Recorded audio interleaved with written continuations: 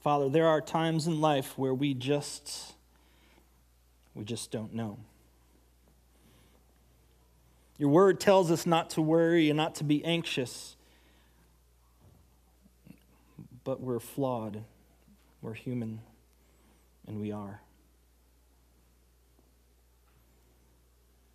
Thank you that you continually love on us, even in our doubts, in our frustrations, in our brokenness. You are a loving God. Lord, I pray this morning that the words of my mouth and the meditation of my heart would be acceptable in your sight, my rock and my redeemer. Amen. Amen. So we've been working through the letter of Hebrews, and we're going to continue to work through this letter for a while. Last week, we kind of ventured into chapter 4, and by the time we were ending our time together, the author of the letter, he was kind of unpacking for us this mystery of Jesus and who he is. And it was in the context of Jesus being our high priest and what that kind of means, the once and for all high priest. Now, this would be a very big deal for this little church who used to follow the faith tradition of Judaism, and now they have converted to Christianity. They've converted to Jesus being the Messiah. Excuse me. So the high priest in their tradition, or their old tradition, it had a lot of meaning. It was a big deal.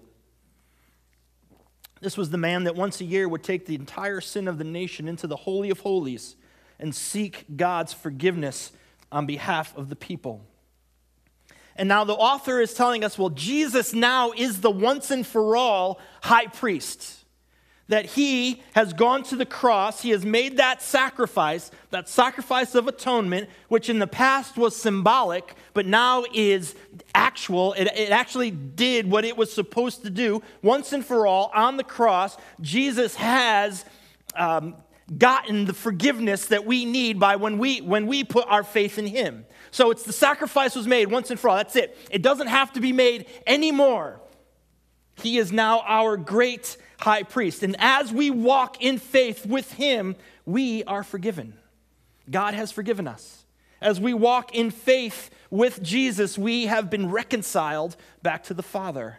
As we walk in faith with Jesus, we are clothed with his righteousness. And so that kind of ended the fourth chapter. And as he begins the fifth chapter, and now remember, this is a letter, so we have throughout the years put chapter and verse in. So he's writing a letter, but he wants to continue to press into this idea of high priest, qualifications of the high priest, and how Jesus meets those qualifications perfectly.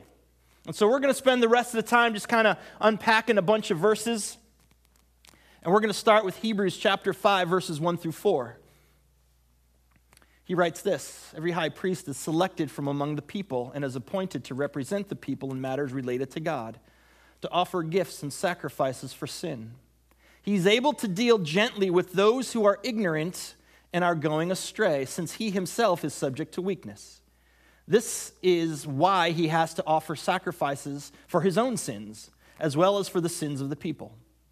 And no one takes this honor on himself, but he receives it when called by God, just as Aaron was. So this is kind of a short list of qualifications that were ideal in a high priest. Now God is listing these out for us, and it's in a very humanistic genre. This is what the high priest should be throughout generations and generations and generations. This should be the posture of their heart. It's what God has desired for the priest to be. Now we know that with time, this kind of all went out the window, because by the days of Jesus, the office of high priest became very corrupt. And it was actually a political appointment and not a God appointment. But this is God's original plan for it. And right out of the box, he says, every high priest is selected from among the people and is appointed to represent the people in matters related to God, to offer gifts and sacrifices for sin. So we see that the first qualification of a high priest is it has to be a human being.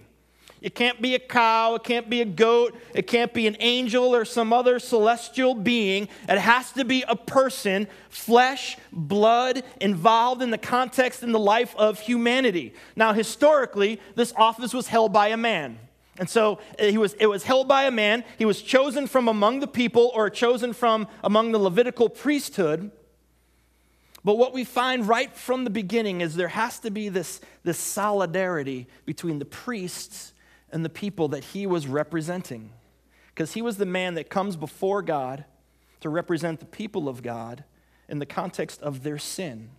And so he offers the sacrifice as a symbolic atonement for forgiveness of their sin. So him being part of humanity, his shared humanity, is not only important, but it was mandatory. It had to be that way. And yes, he was a holy man. He had this special relationship with God, in relation with God, but he was still one of us. He still came from the people. And that is of utmost importance in order for him to represent the people before God. He lived within the community. He lived relating to family and friends in the context of the community. I'm learning more and more as I get older in life, and especially in the context of being a pastor and getting to talk with people and just meet people, that life never goes smoothly. Like there's always twists and there's always turns and there's always bumps and we're always kind of falling down. And even when you're walking deeply with God and you're standing and you're just looking out over the mountaintops, life never just stays this smooth, easygoing thing. We suffer stress and we suffer joy. We deal with misunderstandings within our relationships. We deal with victories within life. We can suffer humiliation at times. We can be exonerated sometimes when we've been blamed for something and it wasn't our fault or we didn't do it. But I'm learning that life can be a very difficult place to move through. And then you just bring it kind of into the everyday stuff, raising children, busy schedules, and paying lots of bills with just a little bit of money, and all these things that kind of gather around. The car breaks down, the sink's got a leak in it, the washing machine doesn't work anymore, and you could just go on and on. That doofus in the cubicle over just will not turn the music down, and all of these things just kind of grind upon us. The everyday things of life. But there's something about those things that give us a common reality, a common thread in our lives. There's something about those things that can help us relate to one another. As a pastor, I see that as I live through these things myself, I'm easily able to relate with people who are going through the same things. I know, I've been there, I get it, I understand it. I can speak into it. I could speak truth into it because I've been there. Not that I have all the answers and not that I've figured it all out, but there's a camaraderie between us. And this is the principle of why the high priest had to be from among the people so he can understand. And this is why Jesus left glory to become one of us so he could understand.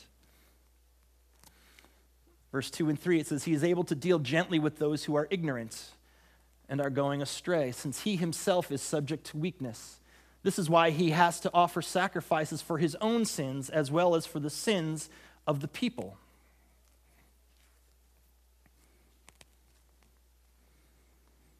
The heart of a high priest should be a heart of compassion and a heart of empathy.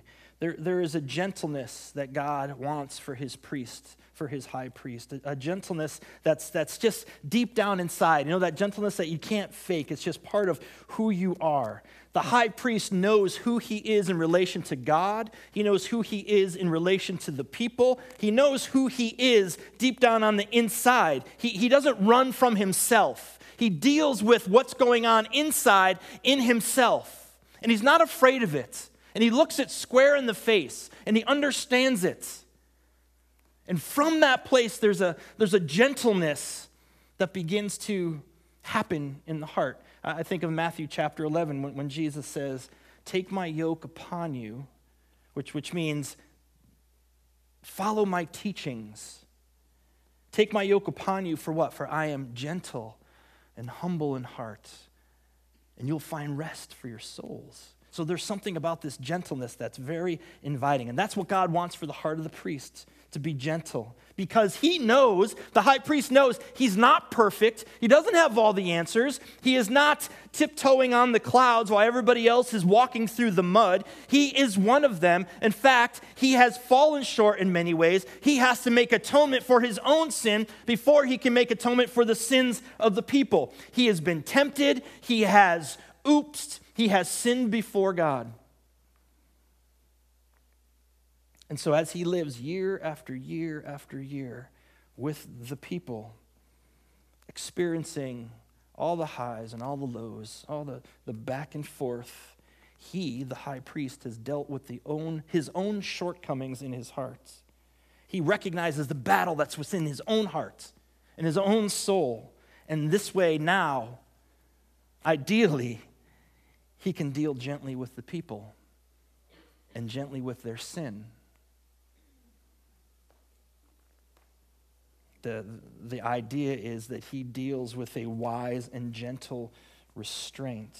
There's a realization that comes when we recognize our own weakness, when we recognize our own sinfulness. There's something that if you allow God to churn that and you don't become arrogant in that it produces this gentleness of your own spirit. In the Beatitudes, when Jesus was teaching Matthew chapter 5, and he's given the blessed are they, blessed are those. The first one, he said, blessed are the poor in spirit. And what he means by that is, blessed are those people who realize that they've got nothing within themselves to get them right with God. Blessed are the poor in spirit, for theirs is the kingdom of God. And then the next one, blessed are those who mourn. And what he's saying, blessed are those people who realize their own sinfulness, their own brokenness, and they're grieved over it. Blessed are those people who realize and see the brokenness and the sinfulness of the world, and they grieve over it. Blessed are those who mourn. Why? For they will be comforted. And then the third one is blessed are those who are meek. Or blessed are those who are gentle, for they shall inherit the earth. There's this progression of a heart of gentleness, of recognizing our own weakness, recognizing that there is nothing within us that can get us right with God except Jesus Christ, recognizing our own sin, mourning over our own sin, and then God just transforms the heart, and we will inherit the earth. This is God's desire for the heart of his high priest. And then the last characteristic we see, which is kind of straight up, and no one takes this honor on himself, but he receives it when called by God, just as Aaron was. So that's pretty simple, pretty straightforward. No one gets to say, today, this week, this year, I'm going to be high priest. Now, we see that a couple times in the Old Testament where these people decided that they were going to elevate themselves to be priests, elevate themselves to be the high priest, and guess what? It never ended well. It never went well for them. In fact, there's this one story in Numbers chapter 16 where this dude, Korah, he decides, I'm going to be high priest. And his 250 followers go, you got this, man. In fact, we're going to be priests with you. And guess what happens? It says that the earth swallowed them up. That's not a good day. It's not a good ending to a day. And so anybody who has elevated themselves to think that they are going to be the priest, God calls the priest. It's God's calling. Now again, this office got corrupt towards the days of Jesus, but originally it was God who decided who would be priest. Now within these 4 verses, we have the ideal perfect human priest. He's got solidarity with the people because he's part of them. He knows them. He walks with them. He is empathetic. He has compassion because he recognizes his own weakness and he can deal gently with them. And he has been called by God. This is the ideal high priest that God would want leading his people. We're going to see how Jesus fulfills every one of these characteristics and yet still remained sinless. Jesus was tempted in every way, and yet Jesus remained sinless. And all of the weakness that he endured in his humanity, Jesus remained sinless. Now, the next 6 verses, verses 5 through 10, the writer begins to kind of unpack this for us, how Jesus fulfills this. And verses 5 and 6, they're important because they're scripture, but I'm not going to spend a lot of time there because verses 7 through 9, that's where kind of the rubber meets the road for me in the context of who Jesus is. So what we're going to do is we're just going to read through verses 5 and 6. It says, in the same way, Christ did not take on himself the glory of becoming a high priest, but God said to him, you are my son. Today I have become your father. And he said in another place, you are a priest forever in the order of Melchizedek. And so that's kind of straight up. Melchizedek, Old Testament, king of Salem, hooks up with Abraham. They do some stuff. Abe gives them some cash. They go on their way, but he's a high priest of God. He's a mystery in the Old Testament. He doesn't really have a beginning. He doesn't really have an end. He's just kind of out there. Read the story. It's a good story to read. But now we come to the next 3 verses that just speak to this sacred mystery of Jesus. During the days of Jesus' life on earth, he offered up prayers and petitions with fervent cries and tears to the one who could save him from death. And he was heard because of his reverent submission. Son though he was, he learned obedience from what he suffered, and once made perfect, he became the source of eternal salvation for all who would obey him. So the writer is pulling the story of Jesus, sharing it with this church. He's referencing a time when Jesus walked this planet, fully God, fully man. And though he put aside his divinity under the Father's will, under obedience to the Father, he didn't just flaunt it for his own purposes. And what this is referencing is Jesus in the Garden of Gethsemane, the night of his betrayal, the night of his arrest, the night that would begin his passion, the night that began his walk to the cross. And what I want to do is I want to read that out of Matthew chapter 26 to give us some context. Then Jesus went with his disciples to a place called Gethsemane, and he said to them, sit here while I go over there and pray. He took Peter and the 2 sons of Zebedee along with him and began to be sorrowful and troubled. Then he said to them, my soul is overwhelmed with sorrow to the point of death. Stay here and keep watch with me. Going a little farther, he fell with his face to the ground and prayed, Father, if it is possible, may this cup be taken from me. Yet not as I will, but as you will. Then he returned to his disciples and found them sleeping. Couldn't you men keep watch with me for 1 hour? He asked Peter. Watch and pray that you will not fall into temptation. The spirit is willing, but the flesh is weak. He went away a second time and prayed, Father, if it is not possible for this cup to be taken away unless I drink it, may your will be done. When he came back, he again found them sleeping because their eyes were heavy. So he left them and went away once more and prayed the 3rd time, saying the same thing. Then he returned to the disciples and said to them, are you still sleeping and resting? Look, the hour has come. The Son of Man is delivered into the hands of sinners. Rise, let's go. Here comes my betrayer. There is evidence in the Gospels, if you dig a little deeper, that Jesus going to the Garden of Gethsemane, this wasn't a one-time thing for him. It seems that he might have been there a few other times, maybe at the end of other celebrations, maybe at the end of big dinners. He would take the boys with them, and maybe they would pray, maybe they would teach, he would teach, maybe they would just unwind a little bit, try to get away together. So now, before he gets to the garden, he celebrates the Passover meal with his disciples. We know this as the Last Supper.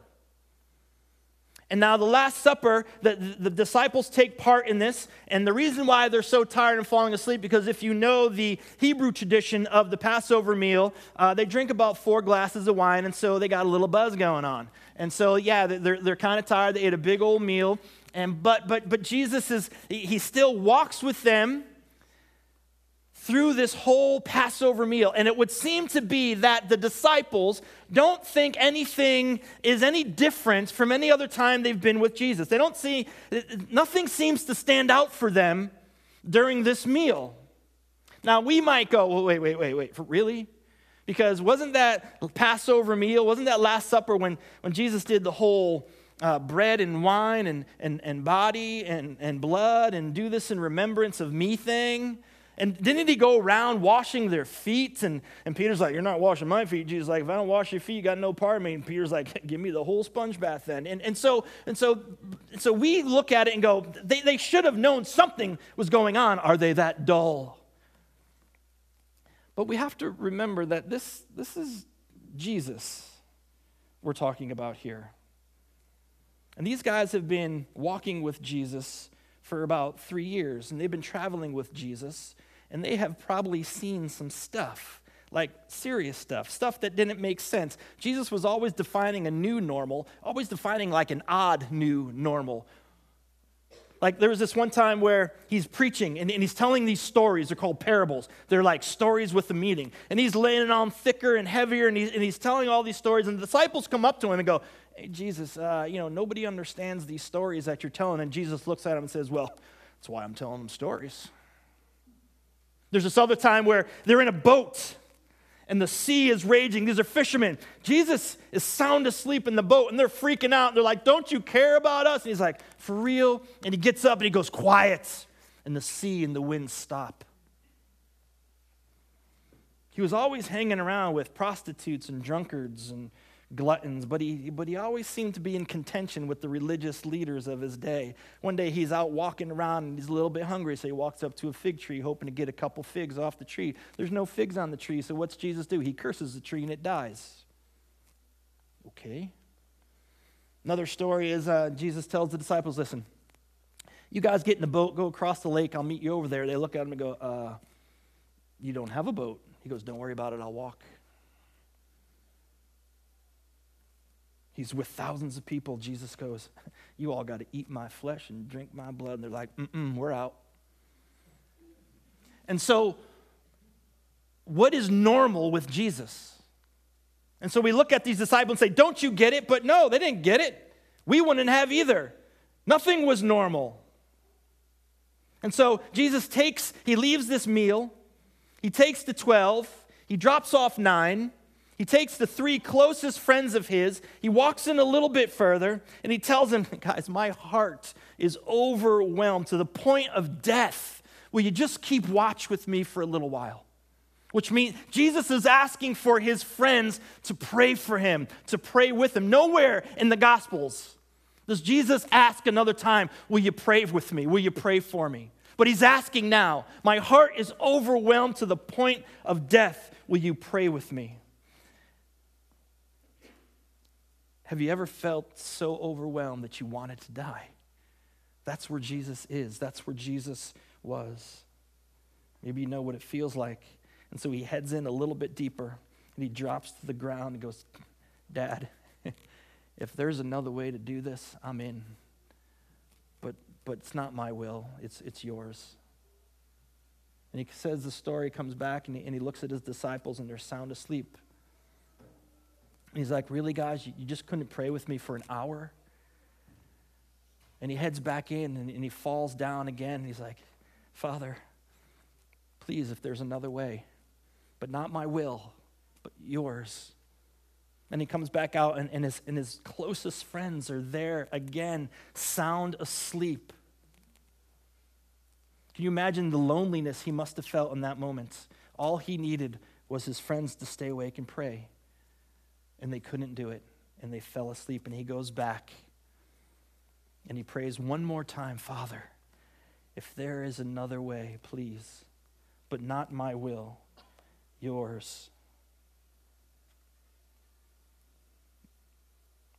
In Luke's account, it says that he was in such anguish that he was sweating what looked to be like blood. It was just pouring off his head.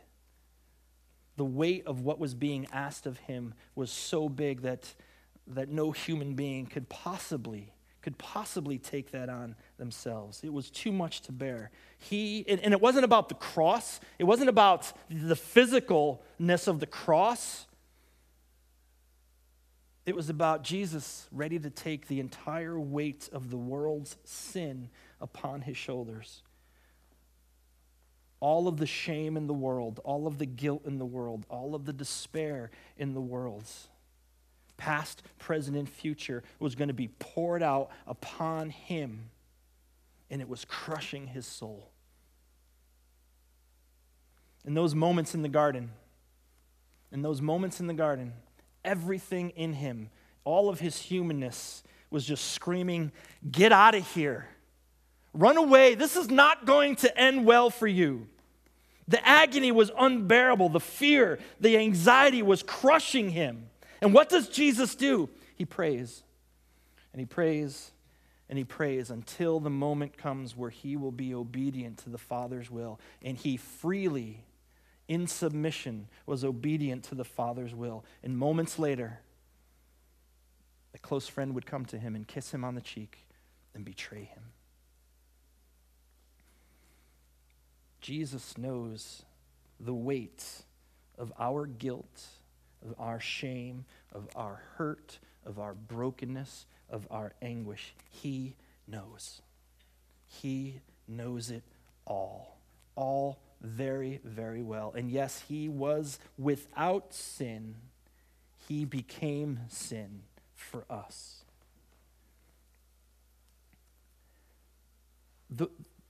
When we use the word in church world of, repent, the word has this coarseness to it, Repent. Repent, for the kingdom of God is at hand. Repent or you're going to hell. And it seems, it feels like turn or burn-ish, Repent. You got to repent. And even if you say it just repent, it almost sounds like it feels like you're yelling, repent. And Jesus comes, and when we read his words, repent for the kingdom of God is at hand, we read it as, repent for the kingdom of God is at hand. And there's something threatening about the word.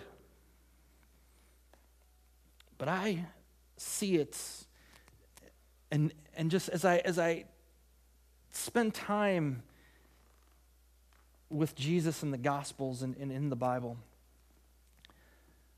repentance isn't a threat. Repentance is an invitation. Repentance is an invitation. Jesus is saying, listen, just leave all of that crap behind you. I got something better for you. I've got something that's so much better for you. I have a life that's whole. I have a life that's put back together again. I have a life for you that's healed. He says, I know the shame that you have for that. I know the guilt that you suffer because of this. And he's inviting us. Repent. Turn around. Walk away from that stuff. There's something better for you. The invitation is for us to fall into the loving arms of an ever-living God. That's repentance. Jesus was saying, I know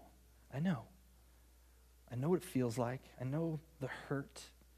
Walk away from it and follow me. The invitation is to learn the unforced rhythm of his grace. Walk away from that. I've got something better for you. Something so much better. Walk toward me. That's the invitation that he gives because he's been there and he knows what we go through.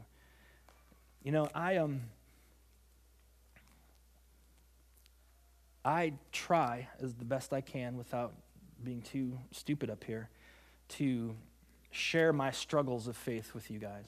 I mean, I don't do it every week, but I try to be transparent and honest to the best of my ability. And as a pastor, we deal with lots of frustrations just like you do. And we deal with doubt, We deal with guilt and shame. We're not immune to it. We're not immune to the things of life. Now, I want you to know something that, and I know this is going to surprise many of you, if not everyone. I'm not perfect. I know. We have counselors set up in the back afterwards to help you through that. But I got issues. You can ask my wife and probably my children. We all do. We all wrestle with these things. And I continually need to be reminded of this invitation that God gives me, this invitation from the great high priest to repent, because he knows. He knows all of that stuff. I personally know what shame feels like. I know what humiliation feels like. I know what anxiety and guilt feels like. And here's what I also know. Jesus knows what I'm feeling. And here's what I also know, that Jesus knows why I'm feeling that way, because I have messed up. I have not done the things that God has called me to do, and yet he still invites me to himself. Repent. Repent. I've got something better for you. I've got a richer life for you.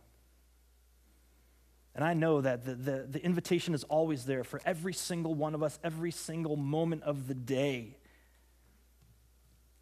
Will we trust Jesus? Will we trust that he knows what we're going through? Will we trust that he knows what our guilt feels like and our shame feels like, and he can go to the Father and say, I got that. I got that. Repent is the invitation of an ever-loving God. Will you trust him? Will you trust him? As our tradition is, if there's something that God is doing and churning into you, you don't have to rush out of here. We're going to have some people up here that would want to pray with you, want to pray for you, want to pray with you. If there's something that you need to, if you want to answer that invitation of repentance, then do it. We're all in the same boat. We all got issues. We're all broken. We all sin. We all fall short of the glory of God. But we have Jesus. And his invitation says, come to me, all you who are weary and burdened, and I will give you rest. Take his yoke upon you and learn from him, because he is gentle in spirit. That's our Jesus. That's our God. That's the invitation of repentance. That's our high priest. Father, thank you for the invitation that you give your church every moment of every day. And now give us the strength by the power of your Holy Spirit to walk into that invitation of repentance. Thank you for loving us. Thank you for being so graceful toward us and merciful and forgiving. Thank you for Jesus. We pray these things in his name. Amen. Amen. Hey, I love you guys. I will see you next week, and we'll keep you all posted on Esther and Andrew.